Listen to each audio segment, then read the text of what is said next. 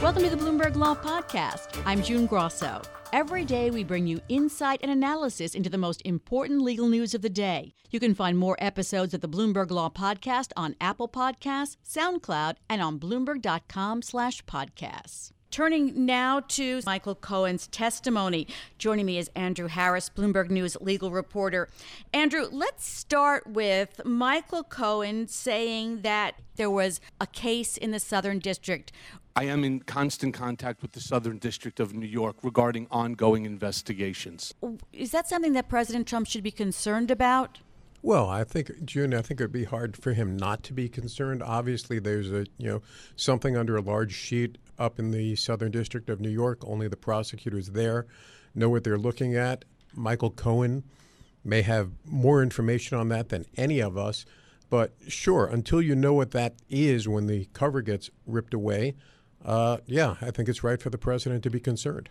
There was so much. The president, he said, may have committed crimes, including campaign violations, insurance fraud, bank fraud. What struck you as possibly the most damaging to Trump? Well, interestingly, the president said and noted that Michael Cohen didn't give any endorsement to collusion, but clearly the hush money payment that the president's organization CFO Alan Weisselberg may have been aware of, clearly the phone call from Roger Stone about information to come from WikiLeaks, and clearly, of course, the perhaps opportunistic inflating or deflating the president's net worth, depending on who he was trying to convince of what. Those, if true, could be serious issues for the president going forward. President Trump isn't the only one that perhaps should be concerned. You mentioned Alan Weisselberg. His name was mentioned several times, and two other executives of the Trump organization were implicated by Cohen. Tell us about that. Well, that's correct. Weisselberg, again, the chief financial officer for the Trump organization. He's already been given limited immunity from prosecutors to cooperate with their investigation up in Manhattan. But Michael Cohen said that he was a witness to the payment of the hush money check to Stormy Daniels. And, of course, Cohen proffered what he said were some of those checks right during the meeting.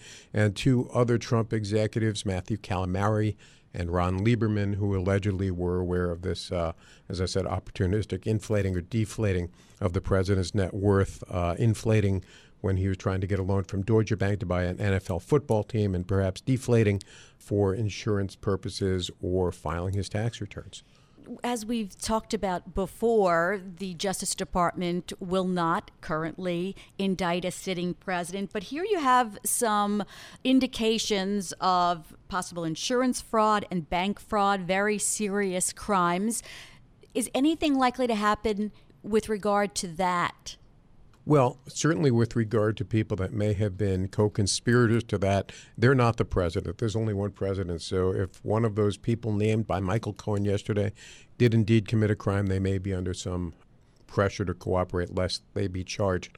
With regard to not charging the president, though, that is a Justice Department Office of Legal Counsel policy position. That is not the law. That is not anything in the Constitution. And there is some debate among the legal community as to whether or not that's really so. I agree that there's a debate. I don't think that William Barr will be the one to break that, though. Do you?